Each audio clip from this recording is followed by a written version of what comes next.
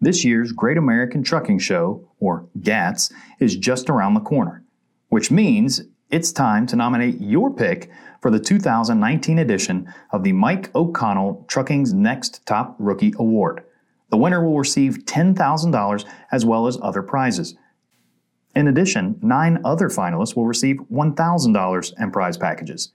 The winner will be announced at GATS on Friday, August 23rd at the K. Bailey Hutchinson Convention Center in Dallas, Texas. Truckers News is proud to be partnering with the Commercial Vehicle Training Association, the National Association of Publicly Funded Truck Driving Schools, and the Professional Truck Driver Institute to find this year's top rookie.